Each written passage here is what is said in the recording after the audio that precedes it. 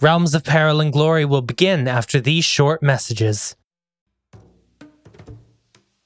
Calling all lovers of mystery and fans of a good story. If you haven't already heard me talk about June's Journey, you're in for a treat. It's time to don your detective hat in this free hidden object mobile game that delves into the captivating journey of June Parker, a self-proclaimed detective on a quest to unravel the mystery surrounding her sister's untimely death. In June's Journey, you get to play as June, deciphering clues and unveiling secret plots within thousands of beautifully illustrated scenes. And did I mention it's set in the glitzy 1920s? New chapters are added weekly, so you will never run out of new thrills to uncover, and you can also personalize and decorate your very own Orchid Island where the story takes place.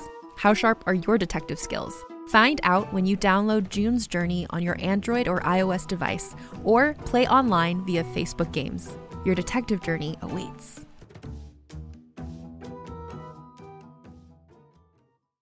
Greetings, adventurers.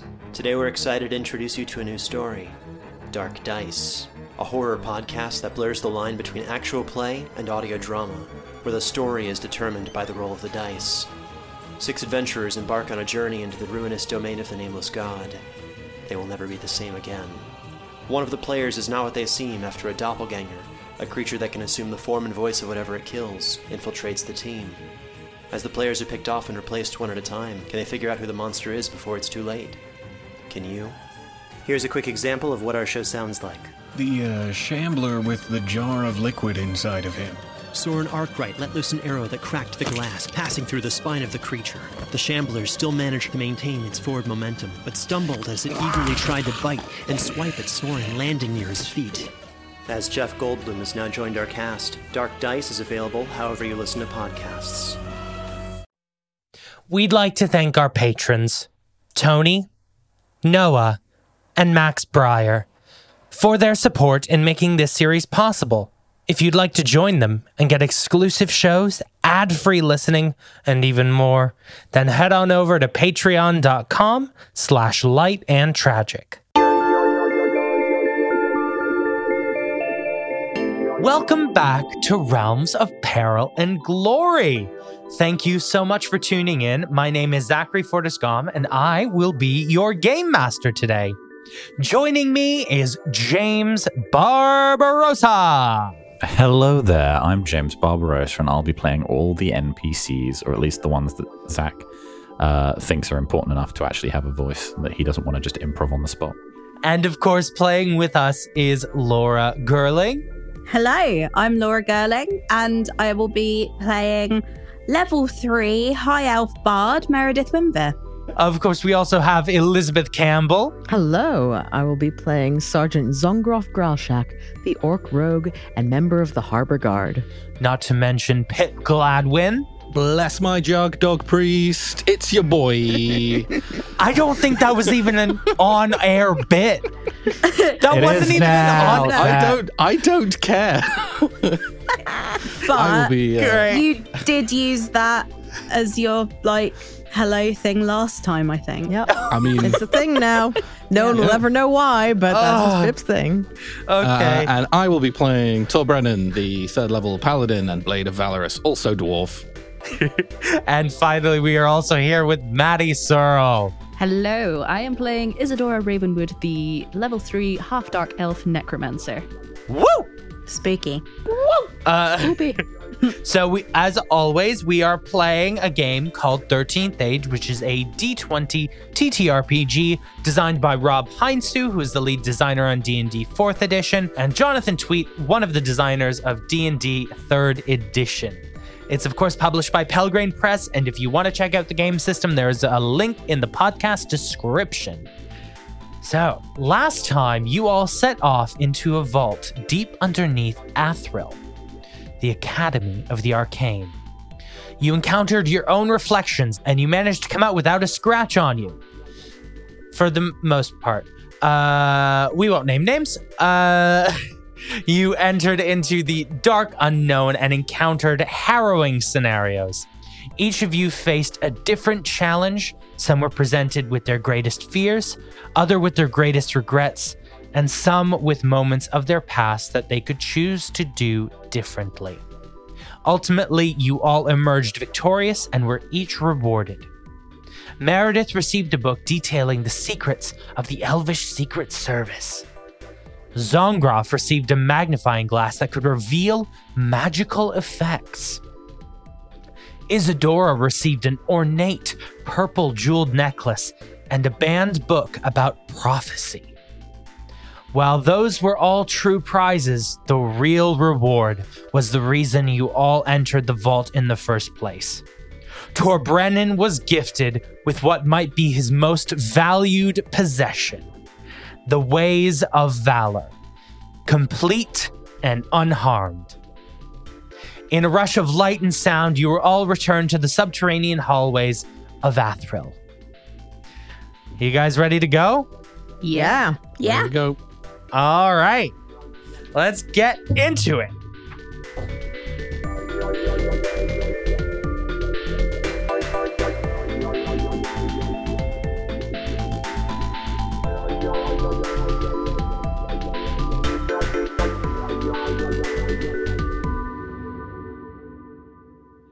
You all exit out of the front entrance of Athril and see the twinkling lights of street lamps. Though it only felt as though you were in the vault for an hour or so, maybe 2 at most. Seems that several hours have stretched by, and it now appears to be the middle of the night. Okay. That's the whole day gone, isn't it? Yeah, I had things to do. Well, at least we have some very useful artifacts and information that we can peruse. Yeah. Yes. Yeah. Good point. Well made. I'm going to just find a nice quiet spot and do a bit of reading, I think. Best of luck. And I'll see you later. Bye. Do you not need a study buddy? I was going to say, should we have a little study group? I mean, it's nighttime and I'd love to go back to the library at nighttime to see my old friend, the night librarian, and do some reading of the secrets of Facegriff. I can't think of a better place to do a bit of reading than a library. I mean, you guys all got books. I mean, some of us didn't get a book, which... It's okay, you can share mine. Yeah. I mean, I'm sure there's, I mean, I can read. I don't know what the mirror hall was. I didn't like that mirror hall. You've got that magnifying glass for extra reading, haven't you? So that's reading, but double. This is, a book I need to look at very urgently, but I'm sorry, Zongroff. You're disappointed that your present wasn't a book. I mean, I don't want to say that. You have a magic magnifying glass. It's not that the mirrors are judging me. It's just that I feel it's. You know what? Let's just draw a line. Let's just draw a big line. Do you think the mirrors think you can't read? the mirrors think that Zongroff can't read. I tell me the mirrors have formed a strong judgment about Zongroff's intelligence based on our performance in it. Everyone else got a book. It's a very old world mentality about orcs. Yeah. It's an ancient vault. Look, I'm going to put my hand on Zongroff's shoulder, look her in the eye and kind of go, you know what? Don't let a piece of glass make judgments about you. You know that you are a strong and intelligent woman and you've got this, okay? No matter what the mirror said about you. Yeah. I like that you're perpetuating this idea that the mirrors judged her. Yes, that is not lost on Zongroff. Oh, I mean, those are some weird mirrors. I mean, I'm not saying they didn't judge you. Those mirrors were bitches. It might not be the canon, but it is your emotional. It is a canon. Yeah. It's fine. This is cool. Look at the. Yeah. I hold up my magnifying glass. Look, all the tiny things can be real big. Are you looking through the magnifying glass? Yeah, I will look through my magnifying What do you glass. want to look at? I'm just going to kind of whip around and hold it up and just see if anything jumps out, really. Just kind of out at the city. Just playing with my new toy, yeah. Like, look at my friends, look at the Look at your street friends. lamps, I don't know. You want to look at your friends? All you see is that someone has carved into the glass of the magnifying glass. Learn to read, you dumb orc. Signed the mirror. Roll me a perception check, please. Oh, yeah, sure. I'll actually roll me an advantage because of the magnifying glass. I've rolled so badly, even with advantage. Oh no. Like 11? You kind of look out around the city and you just spot like some auras of kind of magical energy coming off of, certain buildings that like Athrill's are like hugely magical. You see auras around it. You spot Isadora's necklace has a bit of magical energy on it. Yeah. Shiny. Well, I've satisfactorily explored the toy that I've been given. Shall we go do a book club? Yeah, let's go do a book club. I don't want to quash the Night Librarian plan, but also I feel like I haven't really explored the Church of Roz library yet, and it might be useful to go there. But we can always like drop in on the Night Librarian on the way or something. I mean, I will say it is the middle of the night. And I don't think the Church of Roz library is open. Fair play. It's not like the Athra library where it's literally got a night librarian. Yeah. Okay, that's fair. It's not like a night librarians union, and they all. No, funnily enough, there's no like. I wasn't emotionally prepared to play the Night Librarian today, but now I see it was inevitable. You're railroading us to the Night Librarian then, Zach, is that? Yeah. It was your plan Is that all what along. I'm saying? Cool. I'm very happy to oblige. Let's go. I need you to know. I did not prep the Night Librarian for this session, which is the only way I ever want the Night Librarian to come up. Yeah, Yeah. your foolishness that you Damn didn't it. assume that'd be the first place we would go. Yeah, you guys walk into the vast chamber of knowledge that is the Athril Library. Rows and rows of books. And yes, Meredith, at the far end of the counter where normally Madame Trowel sits, you see the dark elf that is the Night Librarian. I'm gonna just give him a little like nod as I go in. She just scowls big. Right, so everyone is sitting down and is doing some research. Zongroff, Yes. what do you want to be doing while they're reading their books? Let me check my little.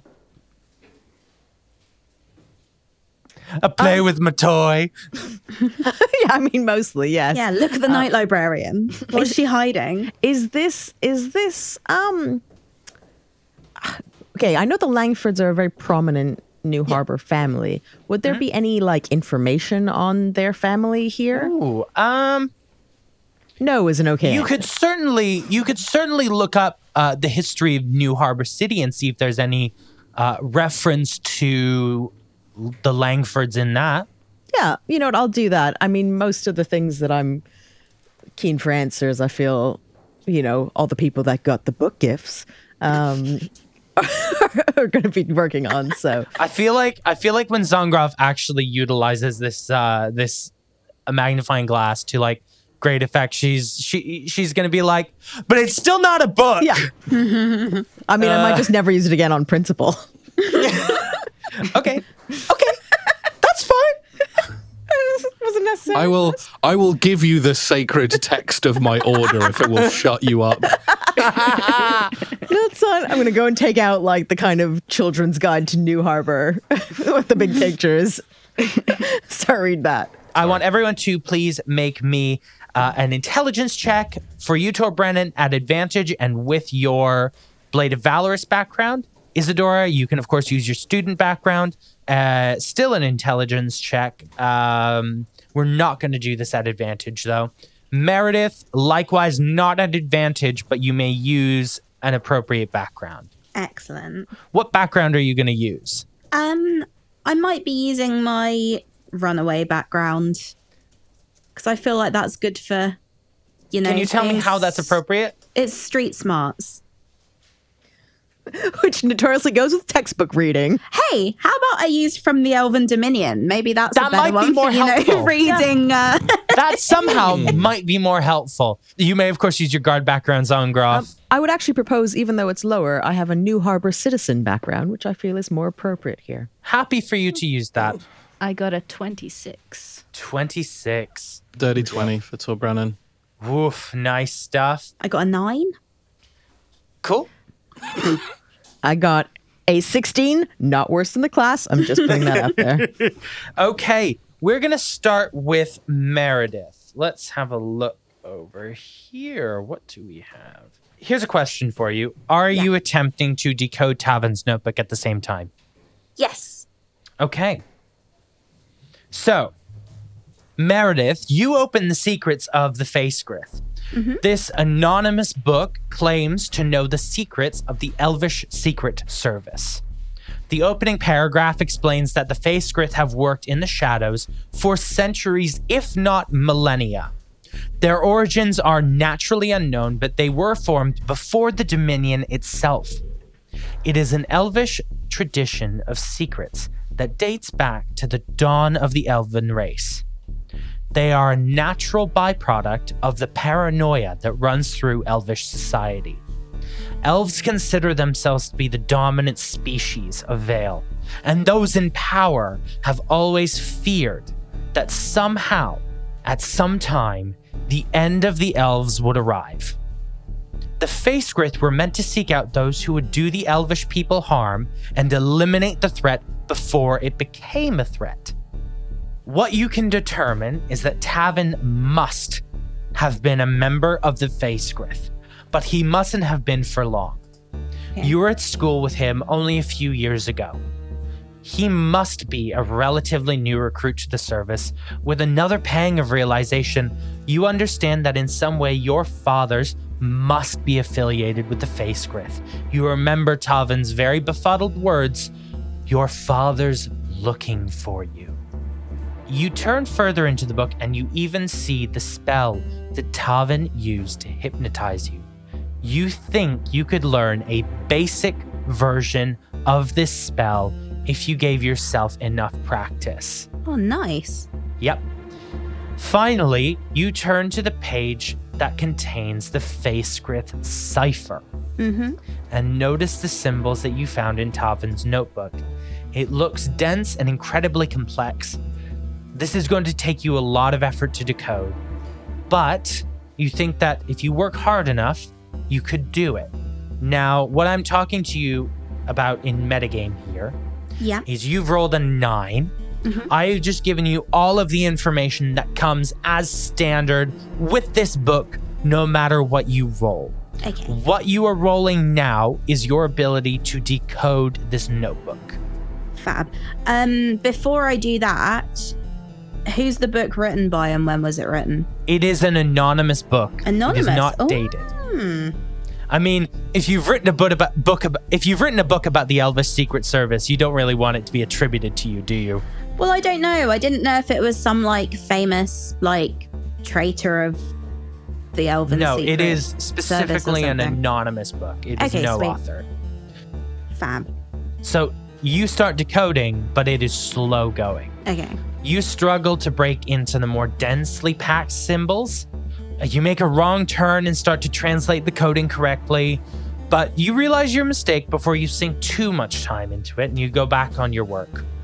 This is the most reading you have done since you left school, and you are struggling to train your brain to get back into it. See, last class I skipped on was code breaking, wasn't it? So this is pretty ironic that this is what I'm having to do right now.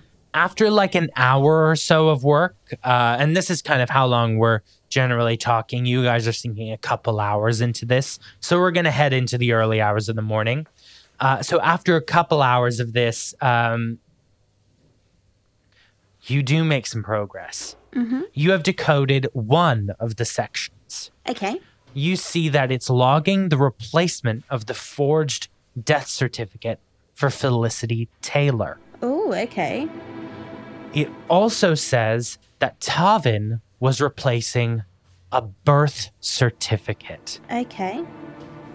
So, sorry, they were replacing a forged death certificate. Felicity They were Taylor's placing in a forged death certificate for Felicity Taylor, placing one and- in. Okay, fab. placing one in and replacing a birth certificate and return the original to Felicity. Oh, okay. He doesn't say the name of the person whose birth certificate he replaced, and he doesn't state why. He speaks about Felicity as if she were a superior, someone he received orders from, someone he reported to. Okay. Sorry. So, replacing a birth certificate with another birth certificate, is that? Yes, and placing a forged death certificate. Okay, fab. Yep.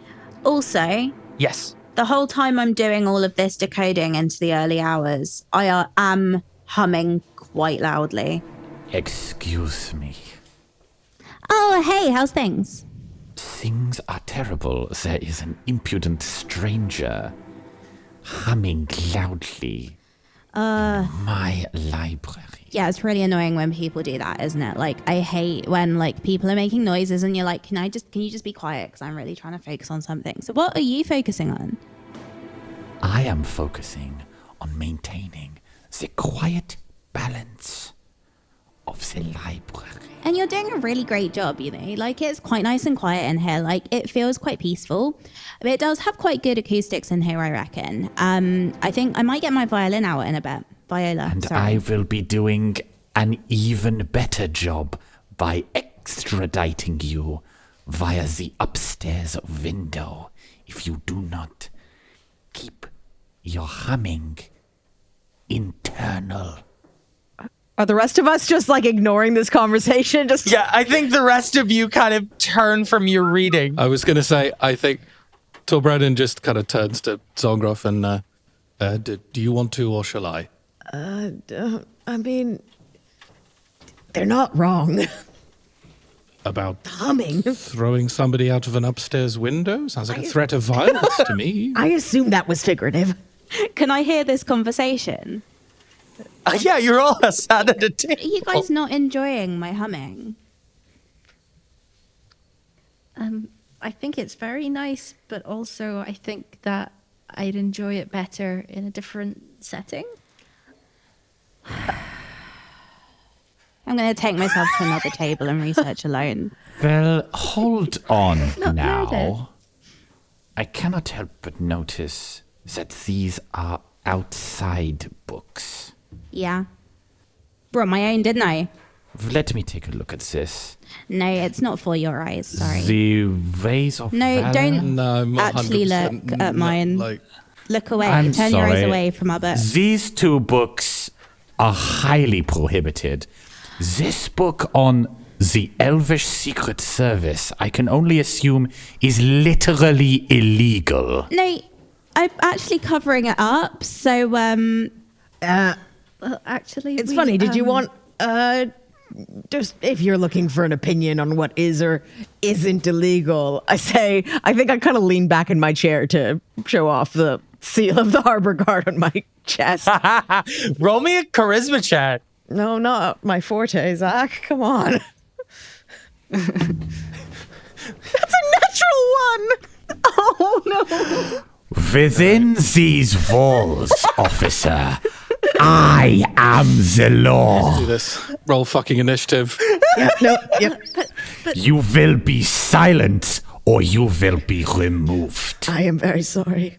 I'm just gonna read quietly right here. I'm so sorry. where has this rule about not being allowed to bring outside books into the library come from? Because, like, I always And they're thought libraries were a technically- place for learning where you could bring your own books and bring your own learning along and do your own learning My in the library library. You don't is bring for the sandwiches, studying but you can bring books. of students, which I notice 3 of you are not. I'm a student of the world. You I are not study a the things student around of me. Athril Library. I mean, Athral Library is part of the world, so technically, actually, I am. So, suck it. If you do not be silenced, you will be removed. Am I understood? We will be very silent. I'm so sorry for disturbing your lovely library.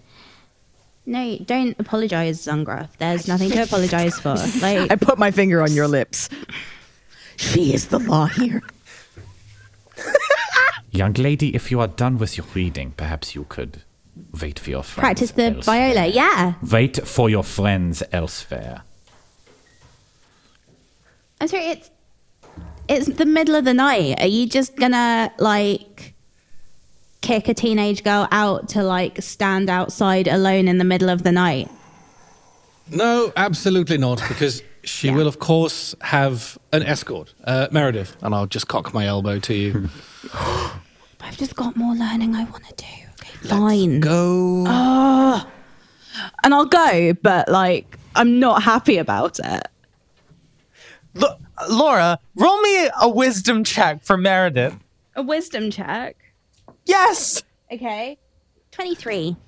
If you shut up, she'll leave you alone. I know, but I'm not going to be silenced. Not in the library. I'm afraid I'm going to have to ask all of you to leave. No, they were being really quiet and really good, actually. Meredith, if you step outside with Tor Brennan now, you can probably get I'm out going to of this leave, but situation. these guys need to stay here because they've been so well behaved this whole time and they haven't even drawn in any of the books. Everything These that two have everything been that Meredith is saying right now is has a slight Doppler effect to it as she is dragged by me towards the doors. Dragged away by you. Tor Brennan, you find yourself kind of sat on steps next to a sulking Meredith reading the most precious book in the world. Always killing my vibe. I just look at Isadora as it's just the two of us in the library. Just be like, I mean, I was just tagging along. I don't really need to be reading. It's good of both of you to follow the rules. I'm so sorry. I'll be very quiet.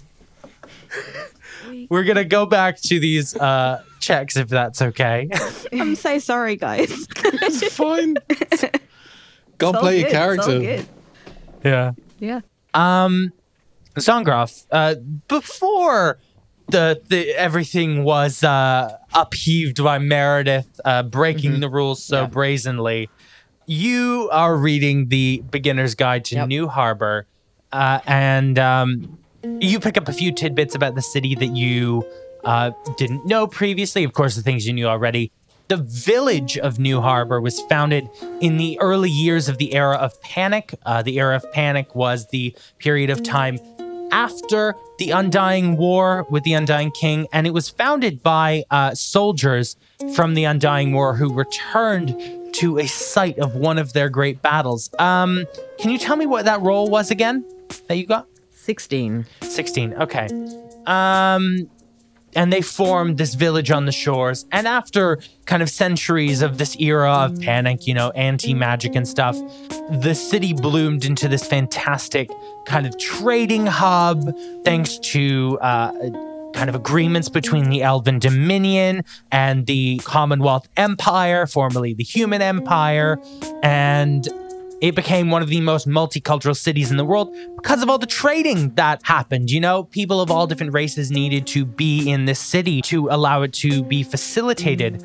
It is known in the world, it is the shiny, shiny city that even sometimes outshines the capital, right? The capital sometimes looks a bit drab and dull compared to New Harbor, City of Light. It's a city on the grow. Yeah, sorry. You spot, though, something that's a bit abnormal. You knew most of this stuff already. You spot something that you, as a citizen of New Harbor, had not previously seen, which is this. The villagers who originally founded the city were all members of a battalion that fought in the Undying War. They returned to this site to guard the land. You don't know what they were guarding, but you know that the original area that the village was formed of is now known as Old Harbor. And you know that the building you're in, Athril, straddles the line between Old Harbor and the Ivy Lanes. That is what you find. Our last vision Yes. had a catastrophe centered. Was it in Old Harbor? It was centered in the Ivy Lanes. Okay. Damn it. I thought it was going to exonerate me of necromantic madness. I'm sorry, you said Athril was half in Old Harbor and half, or is in the border. Old. It is on the border between Old Harbor and the Ivy Lanes. Okay. That is what you find with a 16. We are going to move over. Remind me what you rolled, Pip. Dirty 20 for Phil Brennan. Incredible stuff. We're going to move over to Isadora first, simply because, you want to finish big. So you crack open this book, The Guide to Prophecy, written by Esmeralda Sturgis. As you crack open the book, you see that it is so old that the country that it was published in, the Human Empire, no longer exists. More than a millennia ago, it was supplanted by the Imperial Commonwealth. The book puts forward the idea that there is a magical essence that runs through everything on Vale called twine. The book envisages threads of twine connecting everything together in an enormous web. The book posits that magic can be used to connect a mind to the twine. Seers used mind-altering substances and conjuration vessels to connect themselves to the twine. This gave them the ability to engage in visions of possible futures. They foresaw pregnancies, marriages, deaths, and more. Isadora, as you read this over, you think that this book could hold the key to connecting to and understanding the visions that you're seeing. The book lays out a step-by-step guide of how to perform a connection ritual. You need a conjuration vessel, a mind-altering substance, and an arcane focus. You think that between the Vasamagia, as well as the nightcap mushrooms that Professor Irog gave you, you have enough components to perform the ritual for 2 of you, but you're short an arcane focus. You're not 100% sure where you can find one of those. Okay. If you want... Sorry, was there a question? No, yeah. I'm just enjoying. If you wanted to bring more people along with you, you would need, of course, to find the conjuration vessel, but also a source of more mushrooms, as well as cast a daily spell into the Vasamagia per additional person, up to a maximum of 5. Could a Wimvir whip, enough of that count as a mind-altering substance? Just putting that out We will have a think about that in a little bit. So you rolled a 26? Yes. Is that right? That is. Okay, let's do this. You also notice that the book mentions that the journey into the twine can be incredibly dangerous, and beings dwell within the twine. Nomadic beings that the book referred to as angels. Servants of the gods, these angels are not sentient beings. They are made of energy emitted by the gods and respond to damage in the twine. They respond negatively to foreign bodies, and most seers never had trouble with them because they were merely looking for a short glimpse into the future. Nothing too serious. They were mostly left alone. But when a seer would attempt to venture further, foresee too far, stretch the limits of their power, the angels would attack. Many of those seers who encountered these angels and survived emerged different people than they were previously, forever changed by the trauma that they suffered. And that is what you get from A Guide to Prophecy. Okay. Cool. A lot of lore. This isn't even my book, but what? Yeah. This is some trippy shit. Yeesh. Yeah. Looking at old maps. Jeez. You can shop from anywhere doing pretty much anything. You might shop while working, eating, or even listening to this podcast. And however you shop, we all know and love the thrill of the hunt. But do you also know how to get the thrill of the best deals? Because Rakuten shoppers do. With Rakuten, they get the deals they love with the most savings and cash back. And you can get it too. Start getting cash back at your favorite stores like Sephora, Nike, and even Expedia if you're looking to get some travel in. And getting cash back doesn't mean you have to miss out on sales because those can just be stacked right on top. It's easy to use and based on a simple idea. Stores pay Rakuten for sending them shoppers, and Rakuten shares the money with you as cash back through PayPal or check. Download the free Rakuten app and never miss a deal. Or go to Rakuten.com to start getting the most bang for your buck. That's Rakuten.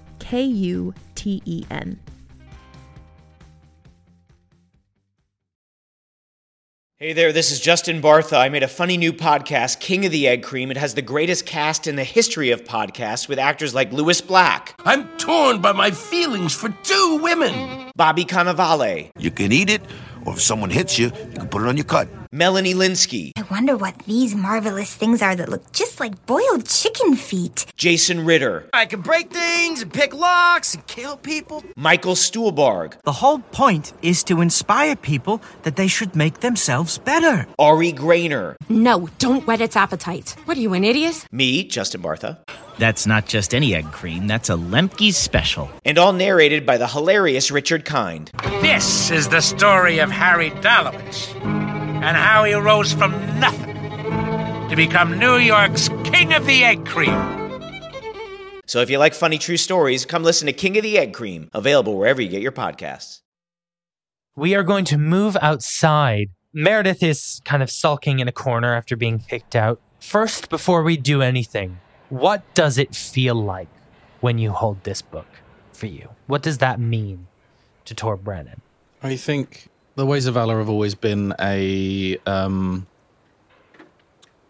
something that was sort of more passed on from the other members of the Blades than really from the text themselves. I think Elias probably showed some of them to him at some point, but it was never a book. It was a book once, long time ago, but they're all gone, and now it's just this lovely kind of oral tradition that we kind of pass on to each other and just try and go out and do some good.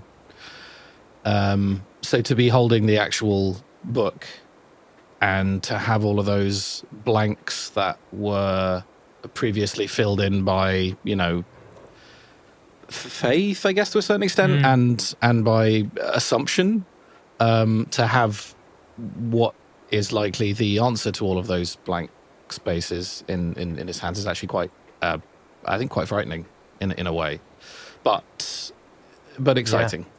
Yeah, of course. I'm just pondering something for a moment. I'm going to give you the piece of text, not for a dirty 20, but for a nat 20. Because I think Tor Brennan deserves this. He's been a good boy all year. He has. You begin to delve into the pages, and you are slightly overwhelmed at some of the differences in this book. While many of the stories are the same, and by and large this book is suggesting a similar message that the Blades believe, there are some key contextual differences that make this book stand apart from the near-destroyed copy of the book that you and the rest of the Blades have read.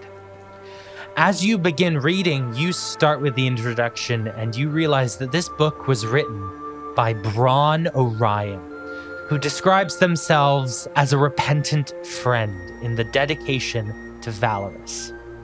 You immediately realize that this book is written by Bronn the Quick, or later, Bronn the Betrayer. There had always been some assumption that this book was captured from an amalgamation of stories of tales weaved in the collective consciousness of Valesians, but the truth is that this is in many ways a factual, historical record, at least in the eyes of the author. Valoris was real, and the things she did happened. So, you crack open the book a little further, and we're going to be here for a little while, guys. So sorry, but I think this is important for you guys. Let's start with the first story, Elias of Darija. Up to this point, you had approximately read about 20% of this story. That's all that remained. The story told a tale of an old man who dwells deep within the Darisian jungle. Within the nooks and crannies of his hut contains the evils of the world. Yourself and the Blades had originally assumed that this was a creation myth, leading to the creation of the god Valoris to rise and defend the world from the evils that accidentally escaped the hut. What you realize in this moment is that this is not a story about Valoris at all. It is written from a perspective of reconstructing stories passed down through the mouths of many. This is perhaps the only story in this book truly constructed of myth. It tells the story of the assistant to Elias of Darija, whose name was Peril. When the horrors of the world escaped the hut, he was touched by a grand being, a god called Dor. It depicted a vision that clutched the heart of Peril. It showed him the horrors that these darknesses would inflict, things that could be, if a balance was not struck. Dor, god of life, and their child Faeril, god of light, channeled their power through Peril. Peril became an idol. We've touched on this. A person touched by the gods, a person chosen to maintain the balance in the world, a hand placed on the scales by the gods to bring light when darkness flowed through the world. Peril became the first hero. We then move to the next story, The Ways of Valor. You know this story. It is the classic tale. Valoris travels across Vale and recruits her blades. What you didn't have was the opening of the story. In the opening, a young farmhand called Maya is visited by those same visions of horrors across Vale. Things that she knew could be if someone did not intervene. Maya felt the overwhelming need to help those she could. She knows not how, but she knows she must. Up to this point, Maya was nothing but a farmhand who loved her wife. She lived a simple life. She says to her wife, Parim, that she was chosen, that she must heed the call. She knows she can be the light. She can be that for the world. She journeys away from her village, and after her first encounter alone on the road, defending a group of travelers from bandits, a child thanks her and gives her a new name. The child says that every hero needs a heroic name, and he bestows her with the name Valoris. From there, the story continues much as you know it. Valoris travels across Vale, recruiting followers who will follow her and help her defend the innocent. The real ground-shaking stuff comes in the story, the treachery of Bronn. Where you were certain that Bronn was struck down by the other Blades after murdering Valoris, after she discovered that he was serving a lich. The truth of the story is that Bronn had received word that his wife back home had died of a sickness spreading through the village. He was convinced to serve the lich in return for the resurrection of his wife. He had never intended any ill will towards the Blades of Valorous, but acted in his own interests first. When the Lich ordered Braun to kill Valorous, he refused. But after constant pressure from the Lich, late at night he snuck to Valorous's bedside, dagger clutched in his hand. But he dropped the dagger, unable to commit the foul act. It was only after explaining what had happened to Valorous that the phylactery that the Lich gave Braun activated, and the Lich consumed the life from Valorous, killing her on the spot. Though the Blades ultimately defeated the Lich, they were never the same. Lost without Valorous. Ultimately, Braun was never killed, and the Blades forgave Braun, believing that Valorous would have wanted them to show compassion and forgiveness. In the final story, The Waves of Lorca, the Blades hear stories of a new hero who rose with visions of destruction that they needed to vanquish. They began to venture across Vale in search of this hero, believing it to be a reincarnation of Valorous. During that venture, they sail across the sea and encounter monsters, great dangers, and eventually the incredible Captain Lorca. Captain Lorca saw visions of the sea and held powers of the sea. He told the Blades that he was given visions by the gods. He told them that he served the sea and maintained the balance of life within. But Lorca was no god. Lorca was but a man. He was fallible, much the same as the rest of them were. On this journey, the Blades realized that much like Lorca, Valorous had been no god. She had been given nothing but the foresight to act. The true heroism that was Valorous was not from the gods. It was from the woman that she was, the strength that she had, and the courage she gave each of them. They realized that Valorous was within each of them.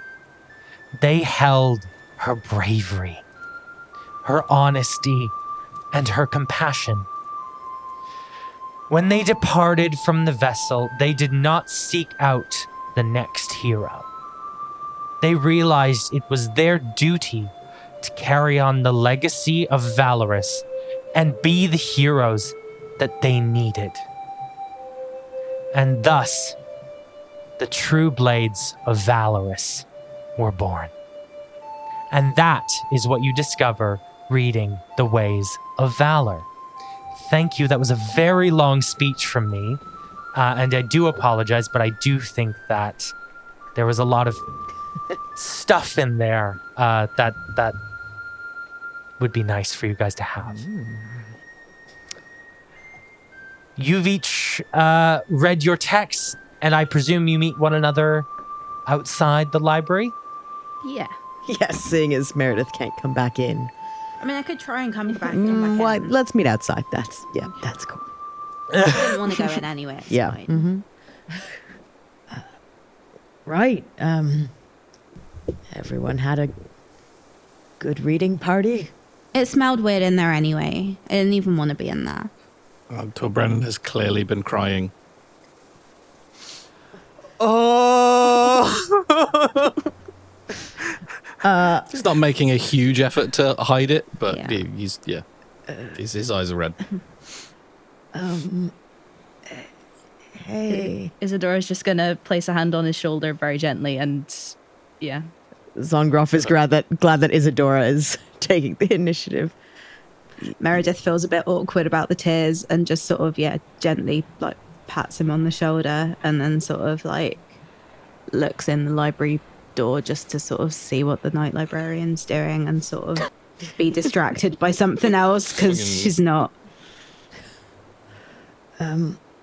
Did you enjoy your book, Tor Brennan? Yes. just a lot to, take in all at once. But no, thank you for your concern. Just just a lot to think about.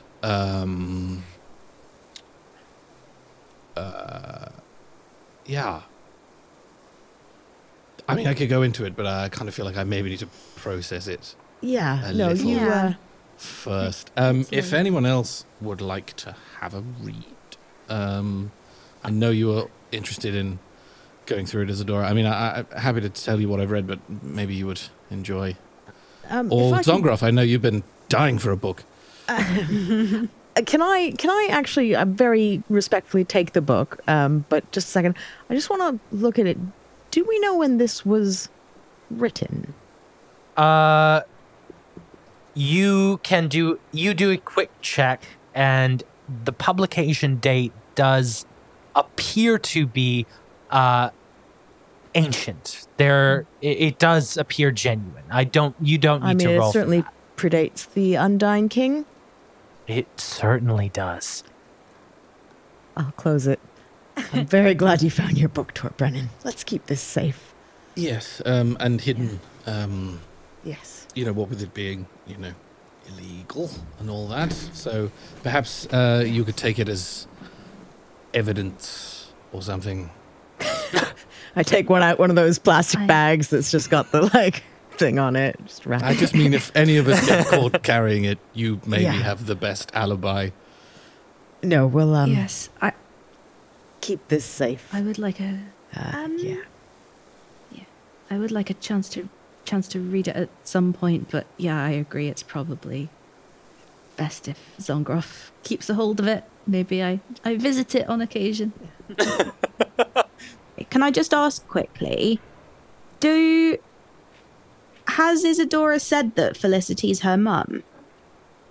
Yes. Do I know that? Okay. How we am had I a gonna moment in the crime library. Yeah. How am I gonna sensitively bring up that actually maybe she's not dead? We already know that. Okay, cool. We had a moment in the crime library. Yeah. Yeah. Where was I? I think you were in the crime library. in the room. Yeah. But I don't know that she's somehow involved with the Elvish Secret Service. That's something I don't know. I think you were getting Pine Silver super high on Windbear Whips. I think is maybe what you were doing at that point. Maybe that was a bit That distracting. could be any time for Brennan. Okay, cool. This has been an enlightening evening. I'm going to head back and get a little sleep. I feel like I need to get some distance from today before we, fully work out what we're going to do next. Obviously, if you would all, if you're all staying up and planning, then, let me know what the plan is in the morning. But I need to sleep on this. I think that's a wise choice from you, Tor Brennan. Again, same as last time you guys were up very late. If you guys are more than welcome to burn the candle at both ends, but you will find that things get progressively more difficult for you as you do. So I will say it is early hours of the morning, 1 or 2. Tor Brennan, you may head home. The rest of you, would you also like to head home, or are we doing something else? I'm gonna head home. Yeah, same. I'm not opposed to heading home. I'm increasingly worried about this vision that we had. That we've kind of... It's been busy, okay? It's been very busy. Were there any hints from it when... was it day? Was it night? Did I recognize the street? I'm just trying to recall specifics here. Isadora, have you shared what you learned with the others? From the prophecy book? Yes. Not yet. Zongroff, you don't know any specifics about when You know where. You know it's in the Ivy Lanes. You know it happens in the Ivy Lanes. Okay. You don't know the who. Well, you have some ideas about the who. You have some ideas about the what. You don't know the when. You don't know the why. But you know the where. I'm just trying to think if I should get a guard detail in the area. Something like that. But I don't know how to explain to them that, you know. Yeah, no, you know what? This is more important. Yeah, I think before I turn in, I'd like to put in a call to Justice Hall and see if I can get just like a patrol in the area, just in case. Okay. Yeah, you actually, I'm so sorry to do this to you, but you have asked for this. You've asked to pull out your speaking stone. Your speaking stone is dead. Oh. You may find a way to charge it right now. But it looks as though you exhausted the battery in the dungeon, in the mirror. If you want to find a way to charge it right now, you absolutely can. But there is something there. He's not just railroading you, he's put it in his notes. Yeah.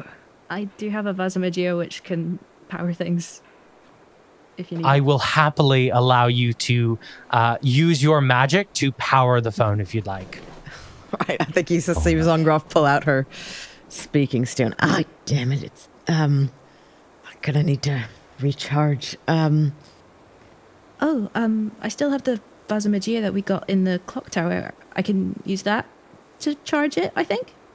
Roll me if you want to do that, roll me your spellcasting mod, whatever. I think it's intelligence for you. Yes. It's going to be an easy DC 10.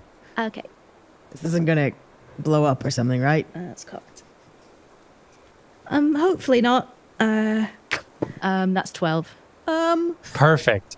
Isadora kind of waves her hand and expends, I'm going to say about half of the energy in the Vasamagia. You may now only take one person into the, if you are performing that ritual, you now only have energy for one person. But half of the spell energy into your speaking stone, and it powers on. Thanks. Zongroff. Yeah. 400 missed calls. You do see that you have a message from your mother, reminding you again to if you're bringing someone, please let her know. To dinner. Dinner is the day after tomorrow, and also be sure to go out tomorrow and vote for Vil Scrat. Even if you know she said this, you don't live in her constituency. Yes. No, electoral fraud, mother. You also see that you have several missed calls from Pine Silver. Of course. Do I have like a voicemail? Like, can I listen to them, or do I need to call them back? Yes, you have a voicemail. You hit play on the voicemail. Do you play this out loud for everyone? I mean, if they're still around. Yeah, I'm still around because I was just gonna share what I learned in the book before I went. Torbrennan, are you still around? You may go. I think you I'll may go. stick to the decision, and I've just gone. You guys, if you're carrying on, you're carrying on. I've got a vague thing about something I might want to do before I actually go to bed, but it involves going back to where I'm staying first. So sweet. Absolutely. Okay. You hit play, and the first message begins. Oh, hey there, Sergeant. It's Pine, Constable Silver. Sorry. Hope you're doing all right. I've been very productive today. After that coffee, properly wound up, you know. Anyways, yeah, I just actually wanted to let you know that I actually was able to put through an absolutely unfathomable amount of paperwork on that Tarvin guy we've got in custody. Let me tell you, he's not going anywhere anytime soon.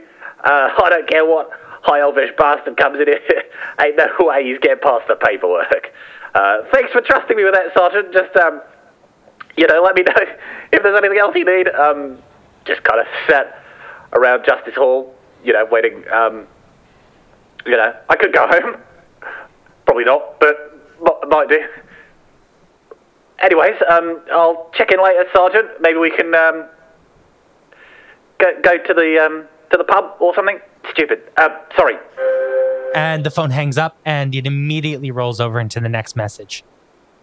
Hey, Zongroff, it's Pine Silver again. Constable Silver, sorry. Hope you're not doing too bad. I've not got much on, so actually I've decided to head over to that Tinker's Toil shop in the factory lanes. Yeah, the one that that came up in the research that I did.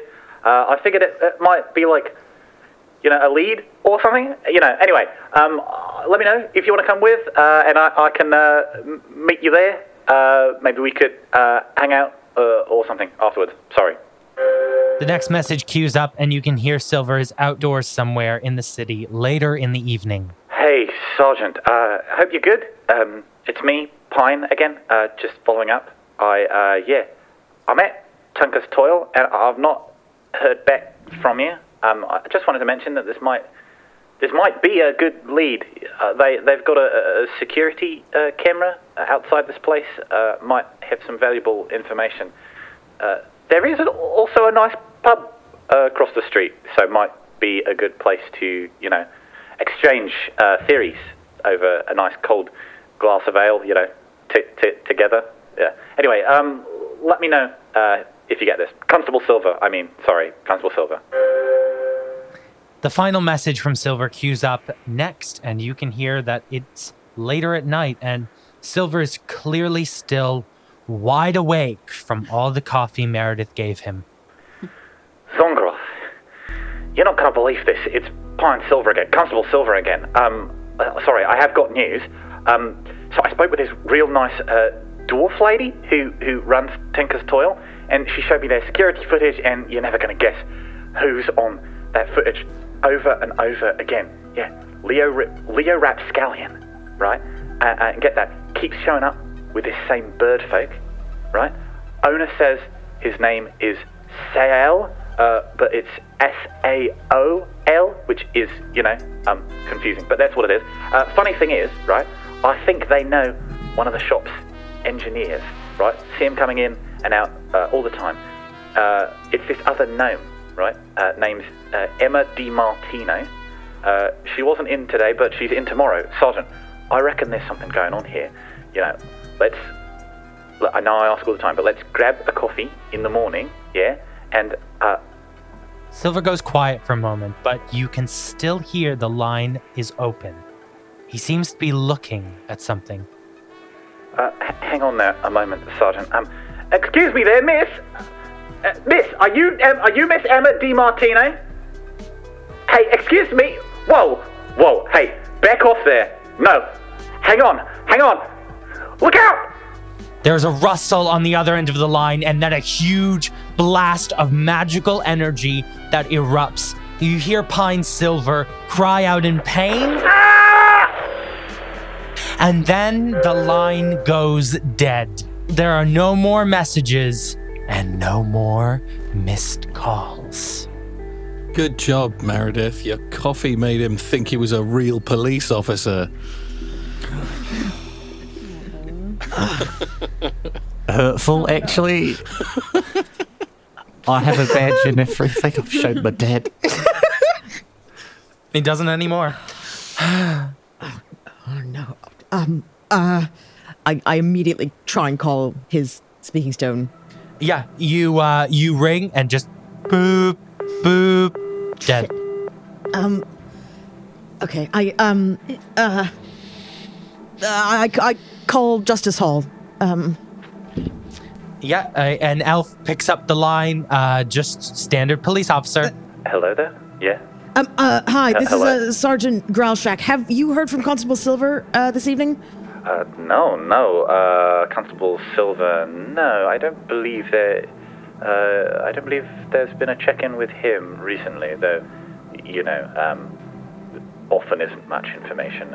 on his end. We tend to just sort of let him manage things. Right. Okay. I have reason to believe that he's gone to a place called Tinker's Toil, and I think something might have happened. I'm going to go over there immediately. If I don't report in an hour, please send more people. Oh. Okay, Sergeant. Yes, I will make a note of that. Yeah. All right. I'm going to hang up. I need to go, I guess. Yeah. You're booking it. And that is more than fair. Isadora and Meredith, what are you two up to? You going along? Yeah, I think Isadora will have put the Bazamagia away and started to go back towards her dorm, but then heard Zongroff going oh no, and then rushed back to see what was happening. Yeah, as much as Meredith did want to go to bed, she can't help but feel partly responsible for giving Pine Silver all of that coffee. So I think she's gonna wanna tag along. I mean, look, This is my fault. I should have. You don't have to come. I mean, no, he wouldn't have been up that late if I hadn't given him so much coffee. So I feel like it's my responsibility and my duty as a barista to come along. And we've all had a really big day, and I don't want you just going on your own. I know that Meredith and I are civilians and all that kind of stuff. But no, I think it's important that we come. I would appreciate the backup. I just don't know how much I can tell the rest of the guard right now. I'd appreciate it. I think Zongroff does remember what Tor Brennan has said to her a couple times about kind of needing to keep the group in the loop. And as I think that, I kind of hold the charge speaking stone, and should I message Tor Brennan? And I saw how upset he was. I don't have a phone. He also doesn't have a phone. Oh no, of course I am your phone. Yep. Scratch that then. Yeah, never mind. We rush off. Mistakes have been made today. You gun it to the factory lanes. You run over the bridge over the River Shral to the factory lanes, and you come across the cobbled streets where you see the sign of Tinker's Toil, the O of toil being this orb shape, and you see that the shop is completely shuttered. But you see a little security cam pointed boop, boop, at the top. You don't see anyone around, but roll me a perception check. Is that a natural? Yeah, that's a natural one. Oh God. 24. Oof. Thank goodness. 11. Meredith, you just get really distracted by the shape of the cobblestones, and you think maybe Pine Silver has been transfigured into a cobblestone. It's ridiculous. How do they do that? I hate when they do that. Zongroff, Isadora, you both pick up immediately this magical scent. Something really powerful's happened pretty recently, within a couple of hours in this area. Some kind of explosion, bang.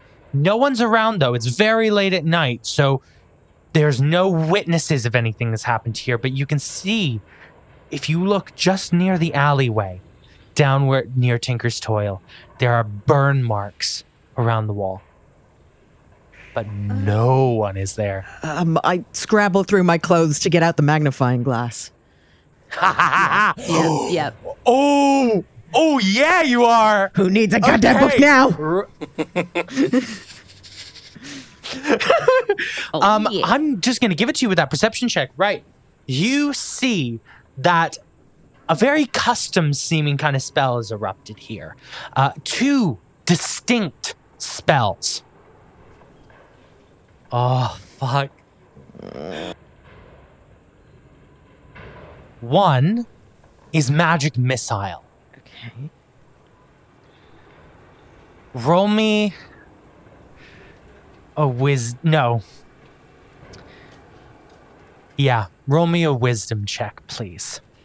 With your guard background. Okay, with my guard, yeah. 13. Oh no, with my guard, sorry. 18. Oh, much better. Yeah. I've got a lot of guard. You recognize that the spell is almost exactly the same spell as what Isadora just cast to charge your speaking stone, but in reverse. You can intuit that Pine Silver has been placed inside a Vasa Magia. You don't got Pokemon. You can also intuit this. The same thing happened to Lydia Periwinkle. But she's dead. So, does that mean Pine Silver's physical body is somewhere, but his energy is in an orb? You could reasonably deduce that. I mean, I don't know why I'm deducing this. I'm still looking at the cobblestones, but... So, I mean, I know I'm not there, sorry, but hypothetically speaking, does that mean Lydia Periwinkle could still be alive?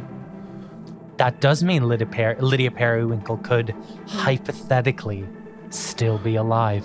I mean, her body's done. Yikes. I don't know if I assume she's been buried. Like, you do notice, actually, Zongroff, one more spell has been cast. It is an incendiary spell. What's that? As in maybe somebody was getting rid of the body? As in maybe someone was getting rid of the body. Sorry, what's an incendiary spell? Fire. Fire? Oh. Explosion. Like cremating. So they've sucked his essence out and then burned his body. No. Oh wow. Zongroff just stares and just kind of just wilts a bit with disappointment. I mean, it's just... We're going to move over now to Torbrennan. Torbrennan, as you are walking back to Langford Manor, you feel a sudden weight in your pocket and you pull something out and you see a gold coin. It is embossed with the symbol of Athril, a large A covered in vines and sparks. And you feel that coin thrum with a magical power, and this coin will allow you, and later on when you're less distracted, each of you will also receive one of these. This coin will allow you to bend luck twice. That means you can choose to use one of your luck points at the time of your choosing and re-roll one of your dice. You each get 2 luck points, 2 re-rolls. You arrive at Langford Manor. You make your way past the grand gated entrance and through the reception hall, and finally make your way down the staff stairway and to your small room. What you said you had something in mind? Yeah.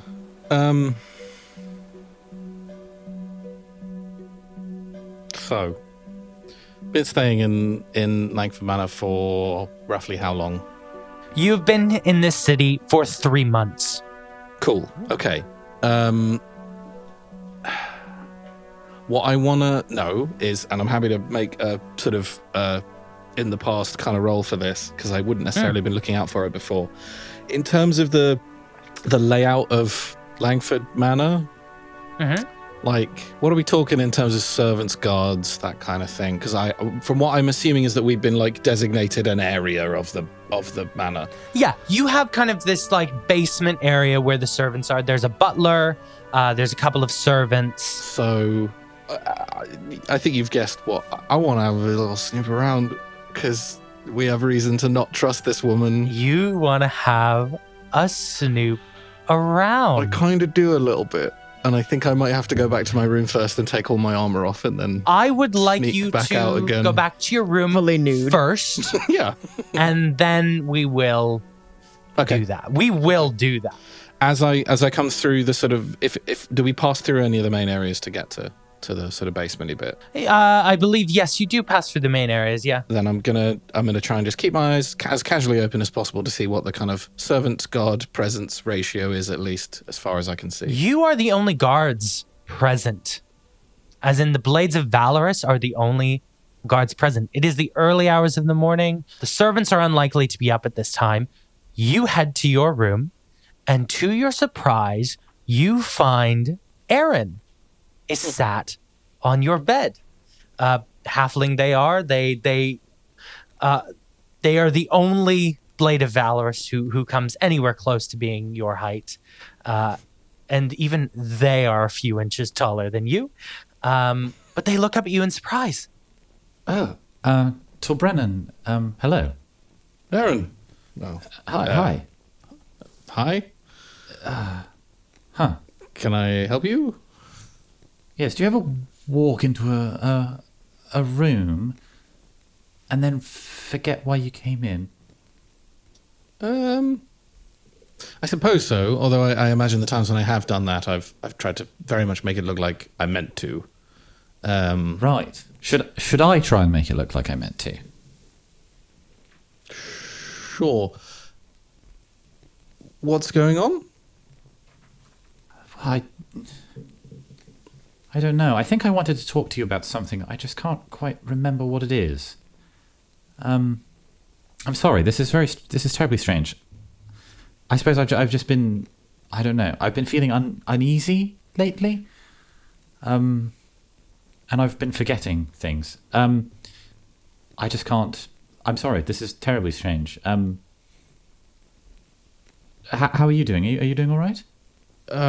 Yes, not too bad. Bit of a rough day, but Oh yeah, something to do with the case?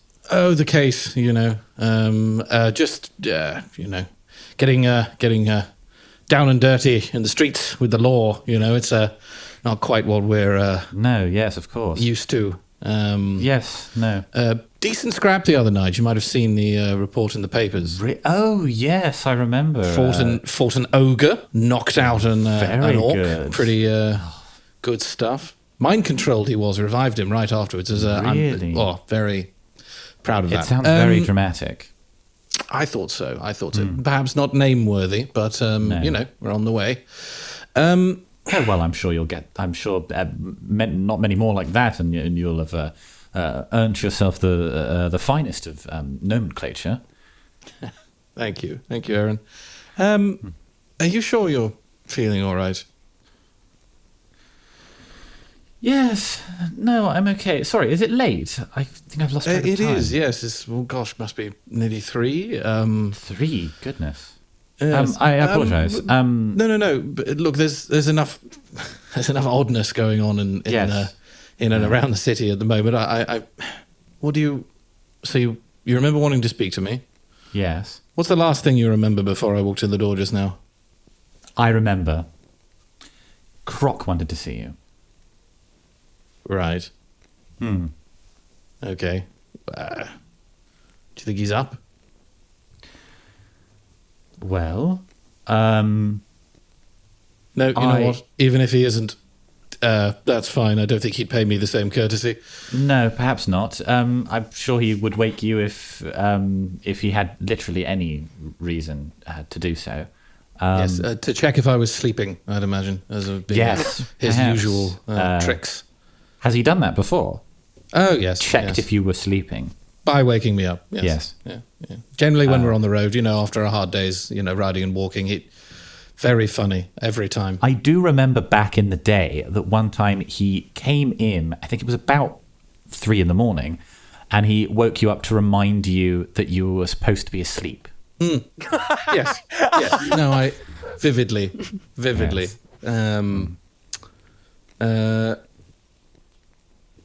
What can I say? The man is a born comedian. Yes.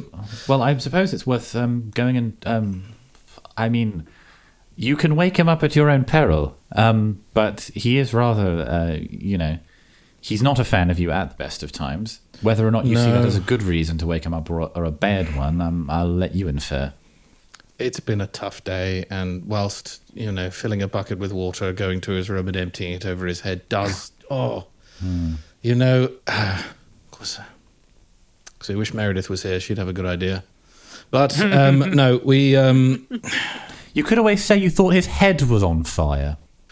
Yes, yes. I was just reminding him he needed to take a bath. I'm not good at this. This is... No. It doesn't come naturally to you, does it? It doesn't. It doesn't. I'm going to leave it, I think. If he wants to speak to me, he can come and speak to me. And you're sure you're okay? Do you have blind spots like this often? No. I think I just sort of came in here because I thought you might be in to let you know that Croc is looking for you. But, I suppose it is very much 3 a.m, so I'm not sure I have an explanation for that, personally. Just to meta slightly for a moment.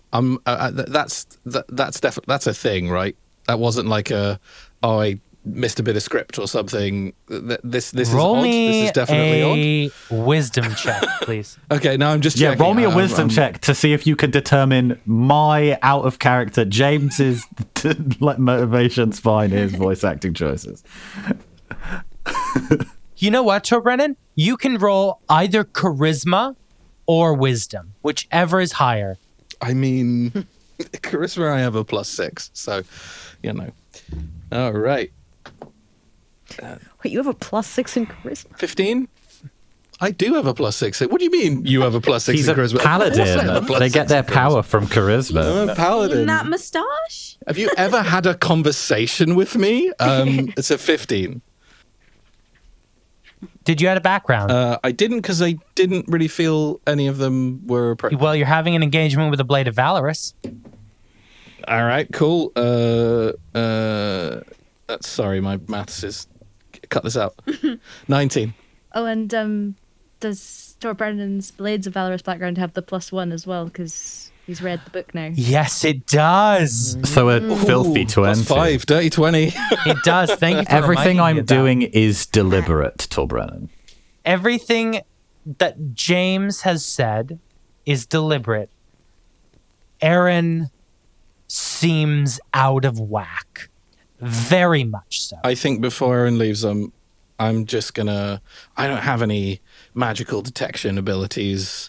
I don't have anything like that. I think when Aaron kind of stands up to head back to their room, I'll stand up and just put my put my hands up on their shoulders, just lifting a bit, and I'm gonna use my last lay on hands. I know it's a healing thing, but maybe they've been damaged. I don't know. I'm going to 100% use my last lay on hands for the day.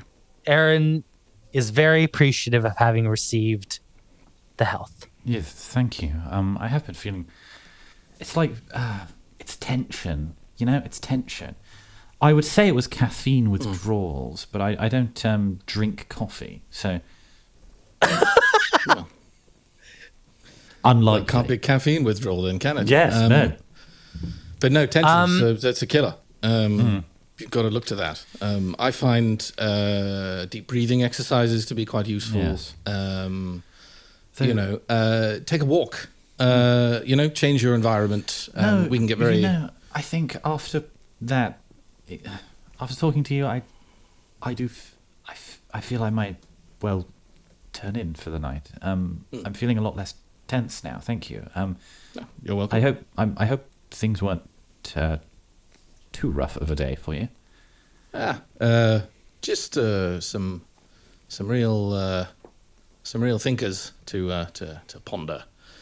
But we'll crack the case soon enough, I'm sure. Yeah. Now that my head's a little bit clearer, I did see Croc's light is still on in his room, or at least was about an hour and a half ago. It could go either way, but might spur your movement somewhat.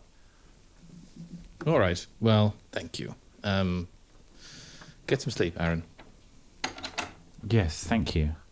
Aaron does return to their room and closes the door, and a couple moments later, the candlelight flickers out.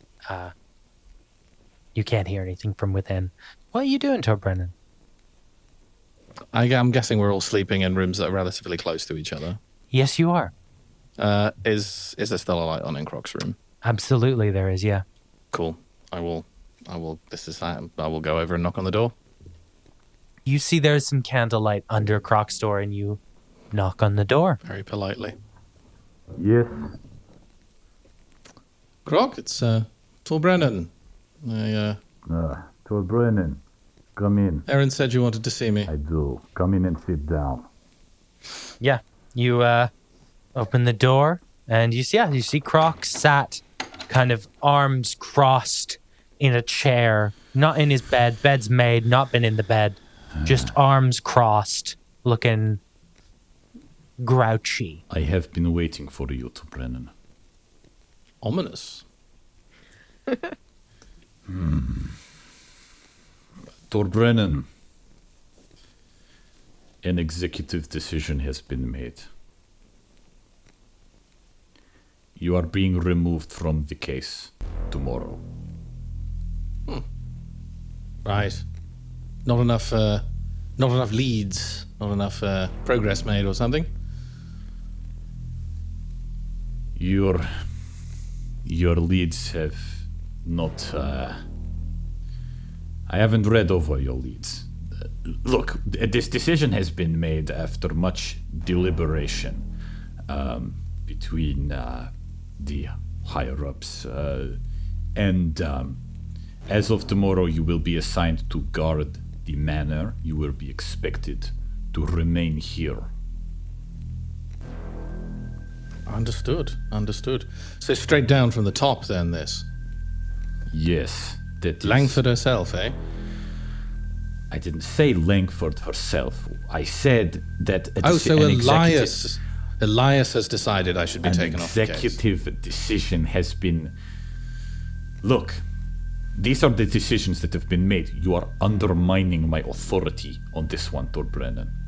The fact of the matter is...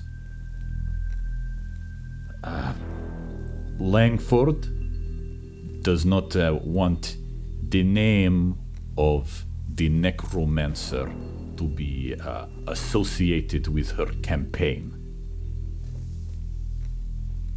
And we have decided as executive to... You're being pulled from the case, Tor Brennan. I don't know how much clearer I have to make this for you. I've made it extremely clear. I'm just trying to ascertain exactly where this has come from. But no, you've been very forthcoming. And congratulations on the promotion, by the way. Gosh. Well... In charge at last, eh, Croc? Decisions were made. Do you not trust the decisions of the higher-ups? Is that it? Want to go it alone, eh? You're not a team player anymore, Tor Brennan? Is this it? I have been a team player since the day I joined the Blades, Croc. You know that very well. Yes, well, it didn't end up saving any of them, did it? We are people down. We are Blades down, Tor Brennan. And yet, what has been done? Langford believes that our efforts must be focused on the election, not on the disappearances. And so the decision has been made that you will help to guard the manor. Understood. Crystal clear. Thank you so much for the update. Good. The rest of the Blades are required to help guard Miss Langford tomorrow. Rose has been consulted about this. We are in agreement. There is no negotiation on this one. Understood. Thank you for being so forthcoming, eventually. Well, Now you are here, I suppose I can sleep, finally. Have you been waiting up for me? Yes, I have been waiting up for you. I thought this was important information, Torbrennan. And I thought that you might wish to hear it, lest you find tomorrow that you wake up and fresh orders are laid out on your bedspread, while the rest of us are out guarding Mrs. Langford. Deeply, deeply considerate of you. Thank you. Next time, maybe, write it down, put it under a door, and then go to bed. Good night, Croc. You depart Croc's room. Croc he does not look like a man relieved. No, I didn't get that vibe at all. Torbrennan's going to do three things, before he goes to sleep. He is going to sit at his desk and write a short letter addressed to Elias the Forthright. Sir, these are strange times indeed that we find ourselves in, and though it pains me to place worry on shoulders that bear more than enough, I fear I must do just that. Something is afoot in this city. A terrible danger looms, and I believe I have a part to play in preventing it. I cannot, however, do this in the employ of Moira Langford, a woman whose motives I no longer trust. So, I must disobey direct orders and abandon my post, knowing full well the penalty. Earning a name means nothing if I do not do the right thing. I hope one day I can explain all this to you, sir. But until then, I am once again as you found me. Your humble servant, Torbrennan Crag. He's going to fold it up. He's going to pack his necessary belongings in a bag. And he's going to leave Langford Manor and find somewhere to sleep, like in the street, as far away from it as possible. And I will slide that note under Elias's door when I leave. Yeah. You slide the letter under the door, you grab your things, and you leave Langford Manor. Perhaps for the last time. Where will Torbrennan go? And what has happened to Pine Silver? Find out next time in Realms of Peril and Glory. We'll see you then. Bye, guys. The drama. Bye. The drama. I didn't foresee that.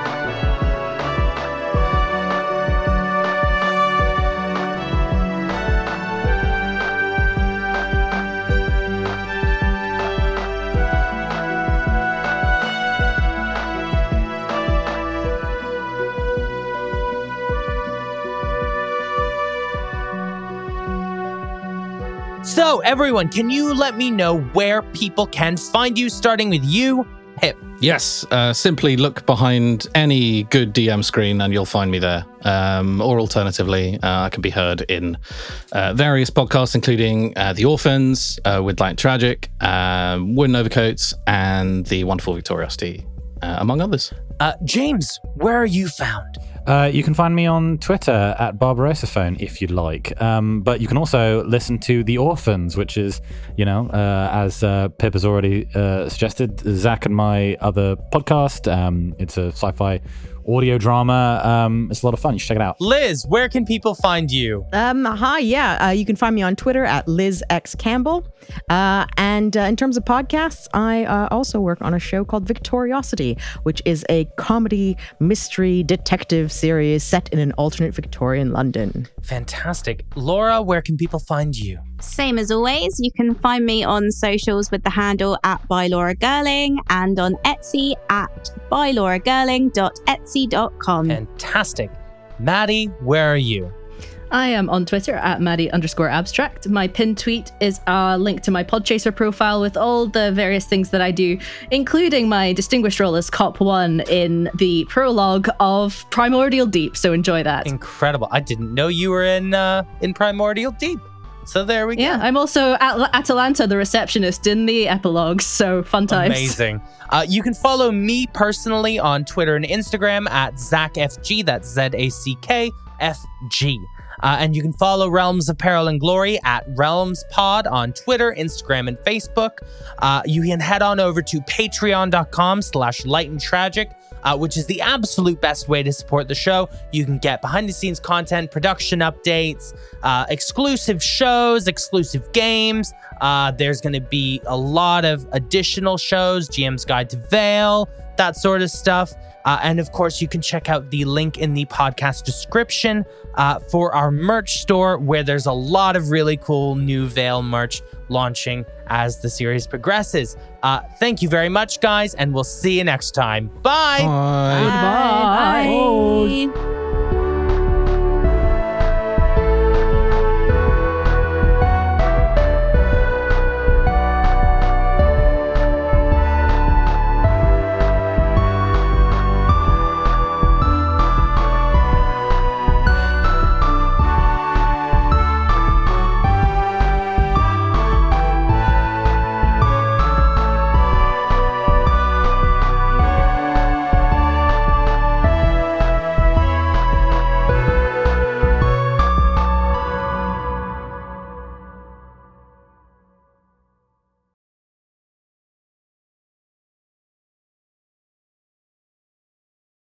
Hey there, it's Rachel Ballinger, and I am extremely excited to invite you to Rachel Uncensored. It's my podcast where I sit down and get real with my friends and celebrity guests, where we talk about all sorts of topics. And sometimes we might be under the influence when we do so. We cover things from personal stories to hot button issues. And it's the only place on the internet you can find an uncensored version of me. It's a side of me that you might not have seen before because it's not the most family or brand friendly. But don't worry, I'm still sort of slightly a decent human being. If you're intrigued, then make sure you check it out. New episodes drop every Wednesday. You can find it on Apple Podcasts, Spotify, or wherever you listen to podcasts. Trust me, you won't want to miss out on the fun and candid conversations we have here on Rachel Uncensored.